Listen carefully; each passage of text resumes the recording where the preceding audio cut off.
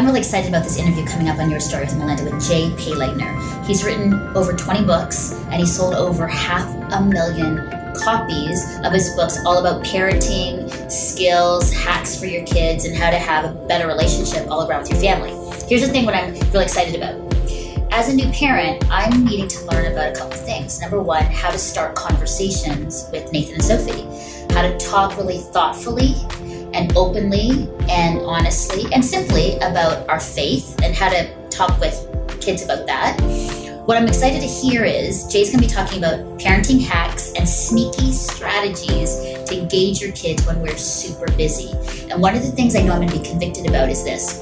Well, I don't play golf, but he says this. He says, men and women, if golfing is becoming a priority, stop it and make your kids your hobby. I'm excited to hear about that a little bit more and deeper.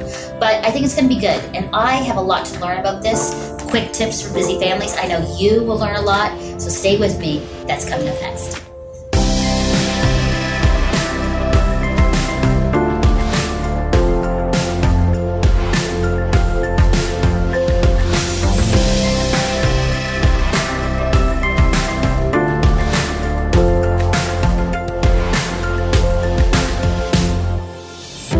Jay Payleitner, thank you so much for being here on Your Story with Melinda. I know you're in Chicago, and I love Skype so that we can talk from there, right here outside of Toronto. Welcome to the show.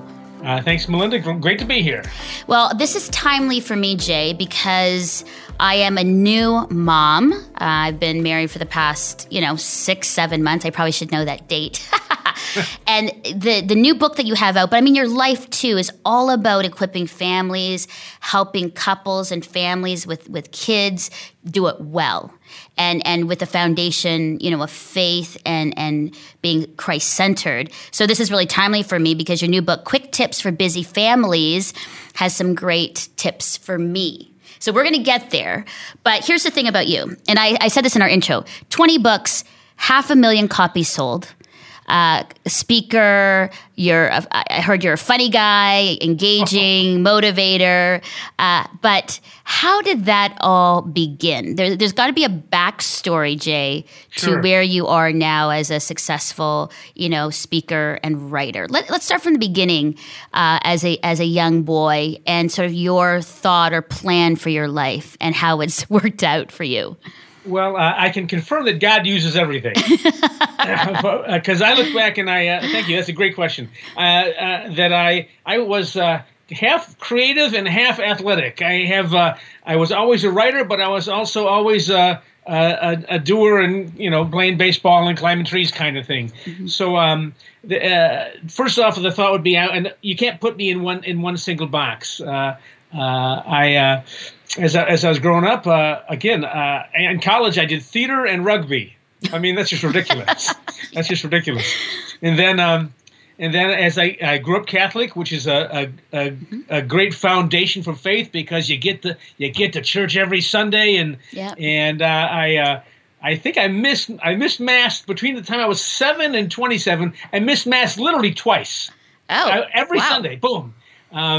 Then as my faith was growing and I needed to dig deeper into Scripture, and I had a couple of boys at home, and we were growing in faith, my wife and I, kind of separately, but at the same time, we finally understood the concept of grace and our sinful condition and our need for a Savior, and needed to dig deeper into Scripture. And we ended up at the big non-denominational church at the edge of town with great teaching. And at the same time, I was in advertising on Michigan Avenue in Chicago, kind of, but almost not quite the Mad Men era with the but it was similar to that. This is before social media, so mm-hmm. I did ads for airlines and for grocery stores and for Corona beer. I did TV commercials and for the Chicago Symphony Orchestra. I did some fundraising things. It was just a great time of my life. But again, it was superficial. And then as my faith was growing, I ended up at a small little ad agency, kind of a media agency out in the suburbs of Chicago, where I was suddenly producing radio for awesome ministries. I produced Josh McDowell radio for 14 years, and for the Voice of the Martyrs. I did Jesus Freaks Radio for over 20 years. I produced a pro-life program for the National Center for Fathering. I produced over 4,000 daily radio programs called Today's Father. So all this, as my faith was growing, I was getting to use it in my creativity. And then about 15 years ago, I wrote a book, and then another book, and then another book, and suddenly I'm the dad guy or the family guy. My first book, and I may be going too long here, but my book, 52 Things Kids Need from a Dad, it sold 160,000 copies, and that became my niche. And I just love pouring into dads. Mm-hmm. And even your story and your producer, Kirk, his story, even chatting before we started here, everybody's story is different. Yeah.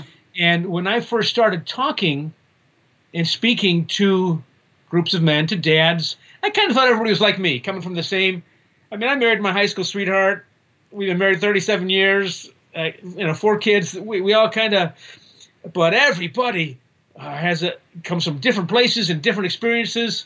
Melinda, I know you've got all kinds of multicultural, long distance moves in your past and your family. And I'm just kind of sitting here in the suburbs of Chicago, feeling a little jealous of the grand life experiences that everybody else has. So I got to honor both sides of that, I guess. Yeah. Does that kind of make sense? Yeah, it does. Now, especially let's go back to that 52 sort of tips for dads. Oh, yeah. How did that come about? I mean, you're a dad of 5 kids. You're now a grandparent. You're a foster dad. Yeah. What was that sort of the impetus or the start where you said, you know what, I really need to write a book about this? Like, was it either for you? Yeah, right, was it a personal sort of, tip for you? Or did you think you saw it and you were like, I think some dads need help in this area? How did that all start? Well, yeah, I can trace this back to a couple of things. Right now I'm in a men's small group, but 10 or 12 of us, and they're all about 10 years older than me. So that I get to sit at their feet of wisdom sometimes. But for a long season of life, I was in a men's small group where I was kind of 10 years older than all the other guys. And so I was going through the teenage years when they were going through with their kids, when they were going through their grade school years. So they would ask me these questions. And how did you do this, Jay? It's like, and I guess my advice was pretty good. And so that kind of reminded me of the different kind of dads out there and the different needs, but also that I looked at the world from a little different perspective. Again, that creative side and that practical side at the same time. But also, I've written 20-some books. I will never write a novel or some great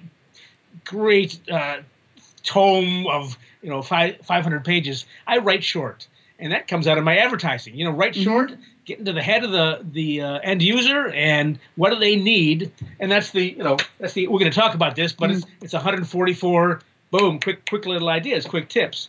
That's where that comes from. So when you write short, and you have if you write 3 pages on one quick little concept, you do that 52 times, and suddenly that's a book. Yeah. That's how that, and it gives me the ability to these short chapters, you laugh in one chapter, and you get real serious in another chapter, and you cry the next chapter, and then you throw out a spiritual truth the next chapter. So that's where I come from. Now, Jay, the question that a lot of us who are not writers or authors always wonder is, you've got all these experts who write about these things, but do they actually do it in their home? Does it actually work for them? So as you were writing these, I mean, all these different things, you with your wife and sons and kids, maybe it's an honest, admission. Have they really worked for your kids and raising them? Well, Melinda, a confession or two here. I am not a deep theologian. I am not a psychologist. I am not a pastor. These are truly just things that kind of worked for me. And again, when you write a short chapter, I start with a story. A story, for instance, I had put a new garage door on my house because I had to scrape and paint it. So I finally spent $1,200 for a new garage door. True story. Brand new garage door, $1,200. Did I mention that? And I pulled up one day, 8 days later, I pulled up, and my son Isaac was there on the driveway with his two buddies playing stickball in front of my garage door. And that was okay because I bought the industrial gauge garage door because I knew they played wiffle ball, and I knew that I wanted to get a garage door that would sustain wiffle ball hints. But what I didn't anticipate was that with a broom handle on the backswing, they would gouge my garage door. So as I pulled up there were 3 gouges on my garage door. Yeah, true story. Mm-hmm. This is 8 days after I put up the new $1,200 garage door. Okay, so here's the question, Melinda. Did I pulled up? Did I rage? Did I do the dad rage thing? What do you think? What would you have done? What would you have backed out, went for a coffee, come back? That's not a bad strategy. That is not a bad strategy. But here's the point. It was a gift from God, and I claim victory for all dads here. I did not rage. Applause, applause. Yep, good job, good job. Because God gave me a big picture of what was happening there. These 3 boys, these 3 college boys, there was no beer cans in the driveway, in the lawn. There was no squad car, cop car pulling up with bad news. They were not in the basement playing some creepy dark video game. They were on my driveway playing the time-honored game of stickball. And I remember the old commercial, stickball, broom handle $3, wiffle ball $4, garage door $1,200. But stickball driveway priceless. Yeah. And so that's a story I tell in one of my books. But again, it's a true story. But the point is, you know what? There's plenty of time, moms and dads, to rescreen and resod and recarpet. So enjoy your kids. Don't if there's cobwebs, Mom. If there's cobwebs in the corner. Yeah. Let them stay there. Rock your baby. Jay, how do we change that thinking? Because that's a really good point. Because a lot of us are wanting to keep things pristine, manage and front our lives in this perfect picture of control and perfect behavior. But what you're saying is, you just sort of put that aside and say, all right, so what? $1,200 door dinged in. It might not look great on the front of our house as far as curb appeal. But what's more important is this moment. How do we, change that way of thinking? Because I think that's a good foundation to start before we go into, talking about your new book. Well, I almost have to correct myself by saying, there are some houses that are just total chaos, and you need to restore order. Yeah. And there's some parenting, you come into it that you are that you feel like you might need to micromanage and keep everything in order. And I would say relax a little bit. So.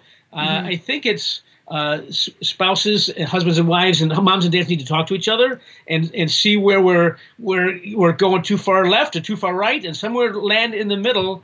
On the important stuff, on who God is, and honesty, and 10 Commandment kind of stuff. You need to go. I'm taking a hard line here, but I think most everything else, just settle somewhere in the middle.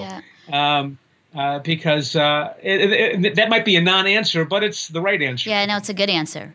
Well, let's get into this. I'm really wanting to learn from you about these sort of sneaky strategies to raising great kids. And like I said earlier, I'm this new parent, and now I'm confronted with, 2, step kids, 10 and 12, where I'm needing to learn tools and skills of how to parent well. And this is a great book because, this is all about, how to do this within a busy family. We're a very busy family. Sure. I'm busy. My husband Chris is busy. We get the kids on the weekends, and so we've got this limited time. So we're trying to do all these things in 3 days.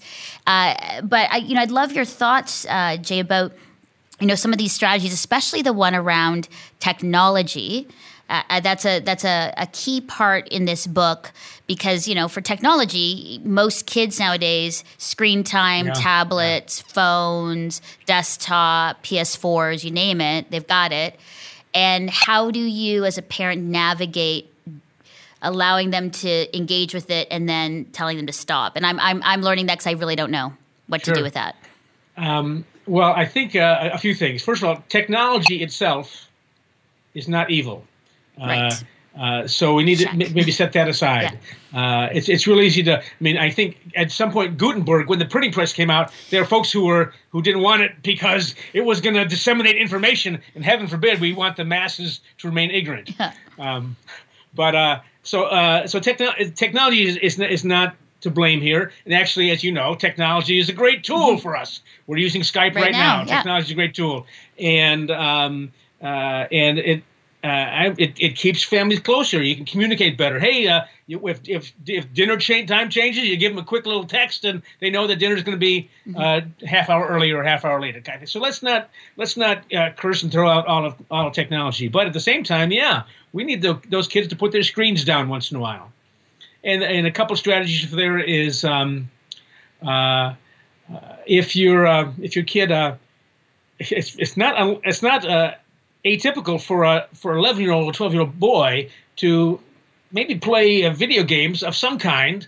And I'm not even going to go with the latest one because I can't keep up. Parents can't keep up with them. But maybe for 4 or 5 hours a day, it's kind of easy that can happen without any kind of limits at all. They'll just keep playing all day, every day because it's great fun and you get the dopamine and the brain chemicals to go. You give them rewards and so one strategy could be to say to Nathan or your stepson Nathan or any 11 or 12-year-old boy would be to say, hey buddy, your mom and I have been talking or your dad and I have been talking and I think we need to limit. So why don't you pick an amount of time that why don't you pick an amount of time that you can play video games every day? And there's no way they're going to say 5 hours. They might say, wow, I can pick my own. How about, can I get away with 2 hours? And you might be saying, ka-ching, that's awesome. And so they've picked their own amount of time. Now, if they say 5 hours, then you got to deal with that separately. Right. But if they say, if they pick a time that's reasonable, you say we'll think about it and come back and then negotiate. So that's one strategy. The other would be that you need to sit down with them. If anytime they start a new game, anytime they need to be straightforward with you because there needs to be a trust built. But anytime they start downloading a new game or start playing a new system, you need to say, hey, I'm going to sit down with you for half an hour just to check this out because I care about you. And they get that. They understand that you love them and want to protect them and they're going to admit that there's all kind of creepy stuff out there that they don't understand. They might need some help with, even as they get older. So the idea of plopping down on the couch next to your kid when they're watching TV, when they're if they're watching one of these TV shows that are out there, there's so many out there with so much blood and creepy stuff and sex and violence. You need to be able to plop down in front of them and say, "Hey, what you watching here, buddy?" kind of thing. So that's the way to enter their world. It is. I like that, Jay. The entering your world versus, it's almost like I'm so busy. I've got these things I'm doing. So that just sort of like, gets them out of the way, keeps them quiet. They're happy. There's no tension in the house. Right. I mean, that's a part of it. It's an easy way to kind of like say, okay, kids, do that. I like that about getting into their world and having that conversation. You got to talk with your kids.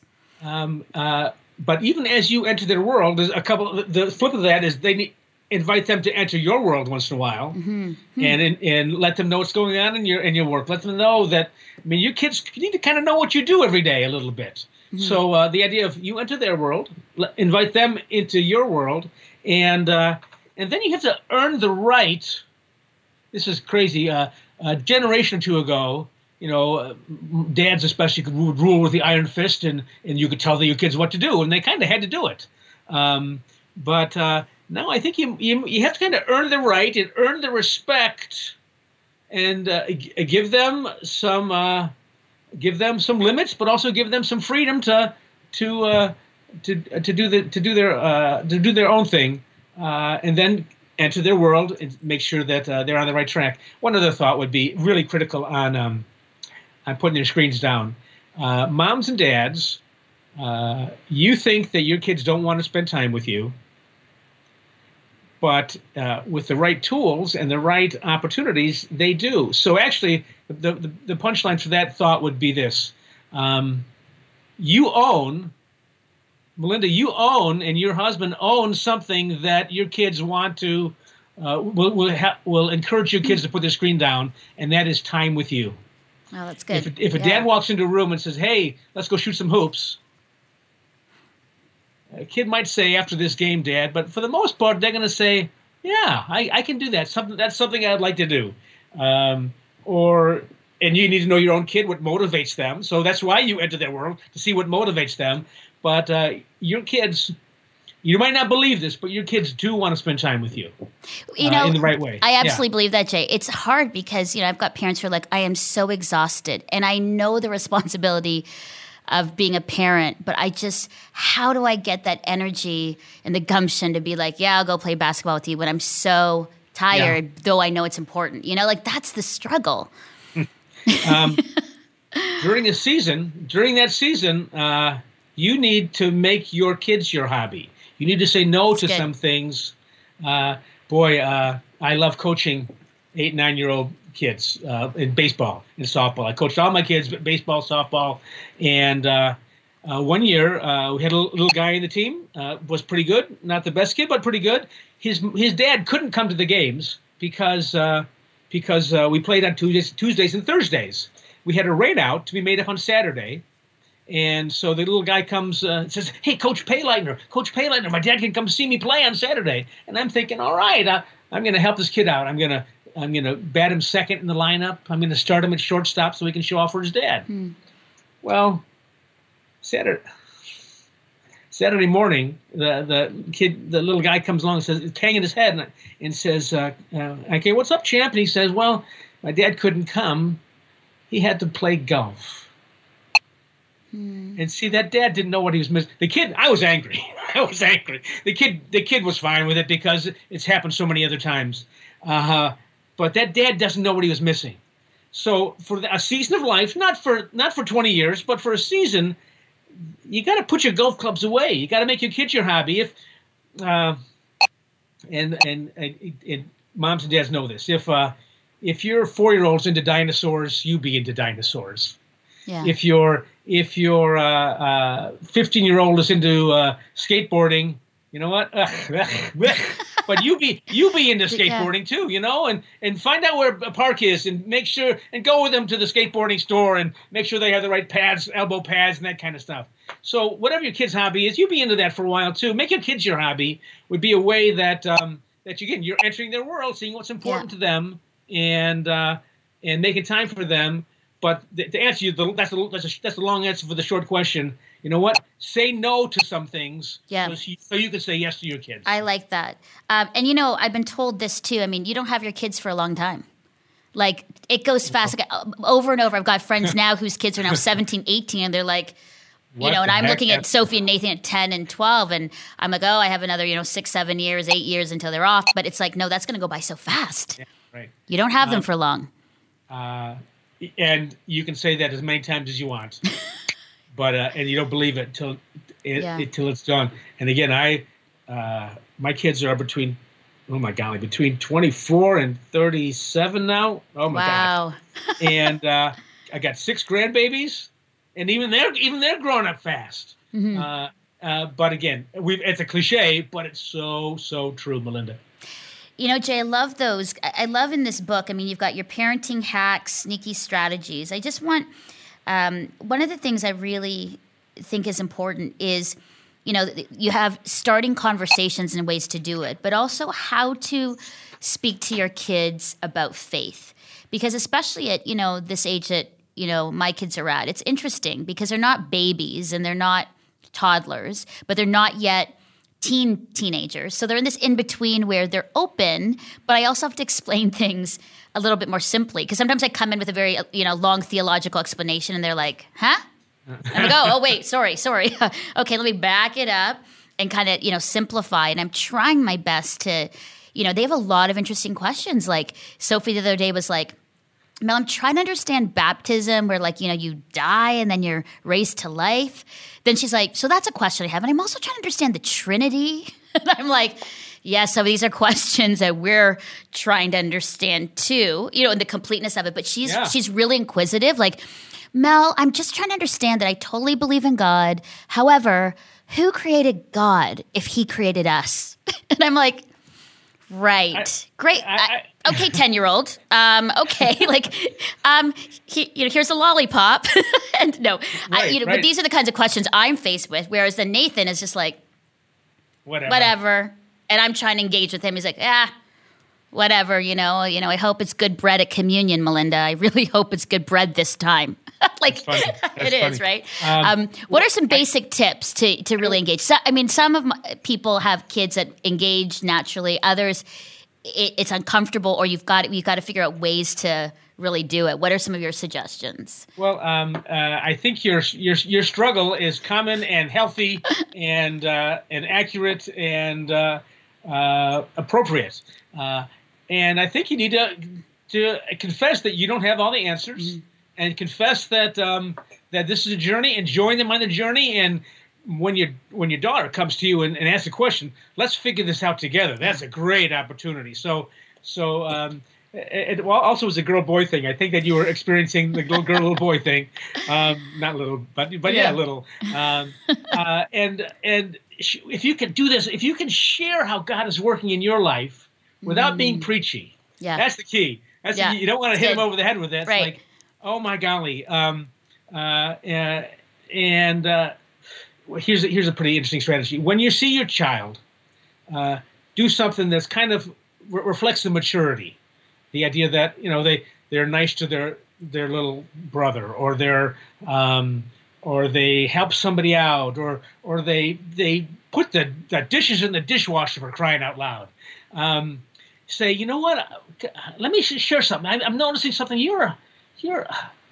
I'm so impressed and blessed the idea that you're growing up, and it scares me a little bit because you're growing up so fast. But let's open up to 1 Corinthians chapter 13. Look at this, 1 Corinthians chapter 13, verse 11. It's a great chapter. Here it is. Flip. Open up. It says, "When I was a child, I talked like a child. I thought like a child. I reasoned like a child. When I became a man, I put the way of childhood behind me." And it scares me a little bit, Nathan or Sophia, but you're in this wonderful edge of adulthood here, and I see that you're putting away childish things. Now, please don't grow up too fast, sweetheart, buddy. But I am so looking forward to seeing how God uses you. That's a pretty good line to use, also. I am looking forward, Nathan. And I'm sorry, I don't mean to put words in your mouth. It's good. Nathan, I'm so delighted and a little scared, but looking forward to see how God uses you and the gifts that you have. This gift you have for standing up for yourself and being tenacious and being a little bit of a I don't want to say blockhead, a little bit of a stubborn streak.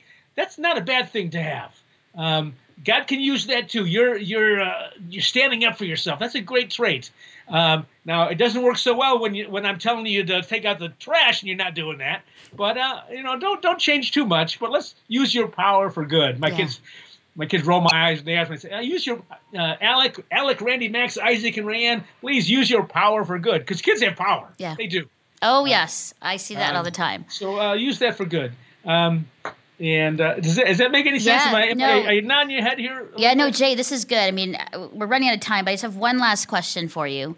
In your book, you've got how to start conversations, spiritual truths, be a hero, discipline strategies, parent hacks, sneaky strategies. I love it.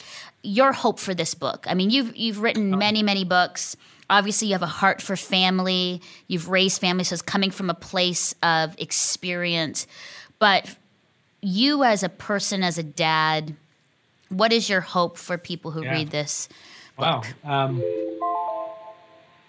Boy, if families could come out of this with a couple of laughs and a couple of connections, and if a dad can say, wow, I just, once I was a hero for my kids. One of the chapters is oil their mitt. Now that sounds silly, but when your kid goes out to try out for baseball, make sure that they have the right equipment, that the mitt is oiled. Mm-hmm. If you're going to go, try out for the school play, run lines with them. The idea of helping your child take the next step and partnering with them in their hopes and dreams. I'm hoping that parents, that's it. if I could, I'm stumbling around here, but if I can help come alongside parents and help them to help their own kids chase their hopes and dreams, my golly, and ultimately give glory to God. Yeah, amazing. Jay P. Leitner, loved it. I mean, I honestly could talk to you for 3 more hours, and I've learned a lot. I took notes, as you saw. I was writing some notes down here of things I want to do. Go back to my husband, Chris, have a little chat. And, to listeners and viewers, this is a must-get book. Quick Tips for Busy Families, Sneaky Strategies for Raising Great Kids by Jay P. Leitner. Go get it at Amazon.com, your Christian bookstore. I love that you push supportive Christian bookstores, Jay. Get it at your local Christian bookstore. And thank you for being with me. It was a pleasure chatting, and I learned a lot. So I always love those kinds of conversations, Jay. Melinda, blessings to you and your family and all your listeners and viewers. Okay, thanks so much. Take care. We'll definitely talk again soon. Well, that's all the time we have this week, and hopefully you liked it. I know I'd hit that thumbs up button if I were you. You can also leave a rating on Apple Podcasts, and it helps the show reach way more people. You don't have to give the show 5 stars, but it's strongly encouraged.